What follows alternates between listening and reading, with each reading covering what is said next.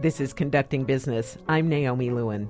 If you're a music fan of a certain age, you'll remember your first Walkman, a cassette player with a belt clip, and if you're a radio fanatic like me, a built-in radio. Long before the smartphone or the iPod, the Sony Walkman defined portable audio, and it actually never completely disappeared. In fact, last month, Sony introduced a new model, a digital music player that promises high-res audio and costs a cool $1,200. Just how groundbreaking was the original Walkman? Robert Clara is a senior editor at Adweek. He recently looked back at that miniature marvel. Welcome. Thank you for having me. Apple's iPod is often thought to be the game changer in portable music, but you argue that it was really the Walkman. Yeah, the iPod was extremely significant when it debuted in 2001, but it was really the Sony Walkman that ushered in the idea, which was radical at the time, that you could walk around and take your music with you and have it in a hi-fi sense, because obviously you could walk around with a transistor radio.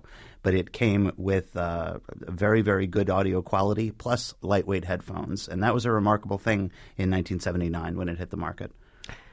Looking back, was there something in our collective mentality at that point that made people embrace the Walkman and the idea of creating your own sound world, musical sound world to walk around in? You know, it's hard to imagine this now, but at the time, it was a groundbreaking idea that you could have stereo and high-quality sound as you walked around. You know, prior to that, if you spent a lot of money on audio equipment, it was in your den or your living room, the sort of thing you showed up to visitors when they came over. When Sony introduced the Walkman, it was almost as though nobody had considered the idea of how valuable it would be to take your music with you. Well, people were taking it with them, but boom boxes. Right, exactly. It either enormous. weighed 15 pounds or it was a tinny transistor radio. So to have high-quality audio on the move, it was almost an idea that struck people as, oh, what a great idea. It was almost as though there had been a desire for it all along, but it hadn't quite been realized or articulated. And you wrote that in 1979, this idea came from the top ranks at the Sony Corporation. It's funny because it was actually, I don't know what the term would be, almost a co-invention. There was a gentleman by the name of Andreas Pavel who had invented something in 1977 called the stereo belt. And he was unsuccessful in selling that to the leading electronics companies. Did it look like what we think of as a Walkman? It was pretty, I mean, it kind of looked like the 1960s conception of what the future would look like. I mean, you belted it around you. It had battery cells and, you know, a rather bulky pack that sat on your hip. And so it wasn't quite as compact. Not at all, no. But it was portable. And Pavel was unable to convince anybody in the electronics world to take this on. And then coincidentally, over at Sony, a executive by the name of Masaru Ibuka, he had traveled a lot for business and he liked to take his music with him. But the lightest weight cassette player that was available was still several pounds, like 4 to 5 pounds. That was a lot to lug around. And so Ibuka decided to tell his R&D folks, why don't you work on something lighter weight that I can take with me? And only when they came out with that prototype did it strike him that this might be something that the market would receive well. So these ideas were developed completely independently They of were, each other? yes. And they came together, of course, in the grand American tradition in the form of a lawsuit. And Pavel fought Sony for many, many years for, claiming this was his invention. I don't know the vagaries of the patent law in this case. I mean, the idea of an audio player that you could take with you in the form of headphones it's not something that seems entirely proprietary, but Pavel, it seems, was the first. And so when Sony went to market with it, Pavel went after him. They fought for years, and they finally settled in 2003 for an undisclosed amount. 2003? Yes, Pavel fought it for a long time and ran his own personal finances down to the ground. Less determined people would have bailed out. Well, presumably he got something at the end. Oh, it was worth his while. Okay. So you wrote that the Walkman then became one of branding's cautionary tales. Yeah, it was, because the thing was originally introduced in 79. It had various names, like the Soundabout was the one that I found. It became the Walkman in 1980, and it achieved such market dominance that Sony, I believe, became complacent. It kept pace with technology. The Discman came out in 87.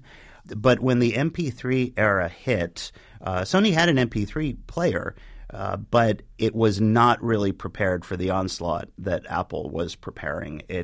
What it failed to understand was that Apple wasn't just marketing technology. It was marketing lifestyle in the form of technology. And Sony hadn't really been thinking along those lines. And so while they talked about their specs, which was fine for a certain segment of the market, Apple's marketing, if you remember those great iPod silhouette ads that came out, they didn't talk about audio quality. It was lifestyle. It was youth. It was exuberance. It was personality. And that resonated with the market extremely well. And Apple just gobbled up a great deal of Sony's market share. And Sony has made strides since then, but its market share has never really recovered.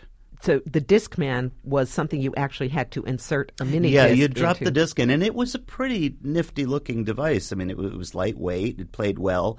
The problem really wasn't so much with Sony's player as it was with the disc itself, because if you have ever used a cassette Walkman, you realize you could jog with it and bounce around with it, and the cassette they were pretty sturdy. I mean, unless it ate your tape, of course. But the discs tended to skip. And so for people who like to use that while jogging or whatever they were doing that was mobile, it had its issues. But they were right on top of the CD craze, because the Discman came out in 87, which is, pretty early on. Most people were still listening to cassettes well after the Discman debuted. So why do you think Sony didn't see which way the wind was blowing with portable audio, betting on was it sort of a Betamax mentality? I can't ground this in any particular footnote for you, but I feel that Sony had always been focused on selling high-quality technology. That had always been their main line of sales. And I don't think that they realized the threat that Apple posed. Sony's, even today, its players look a little clunky, for as advanced as they may be technologically. They're not the sort of thing that you'd wear on the outside of your belt. Maybe you'd put your shirt over it. One of my colleagues, who is, like me, a radio fanatic, still hangs on to her Walkman because she says the radio is better. Is that a reason to hang on to your Walkman? That's one reason. I used to listen to the FM and the AM on the last one I had was the yellow sports model, which was also terrific because you could bring it out in the rain. They were very sturdy. And there was the pink one. There was the pink one. There were so many iterations, especially in the 80s. I mean, there were several hundred of them. Some of them had accentuated bass, and some of them had what must have looked like really great styling in the mid-'80s, but now it just looks like the mid-'80s.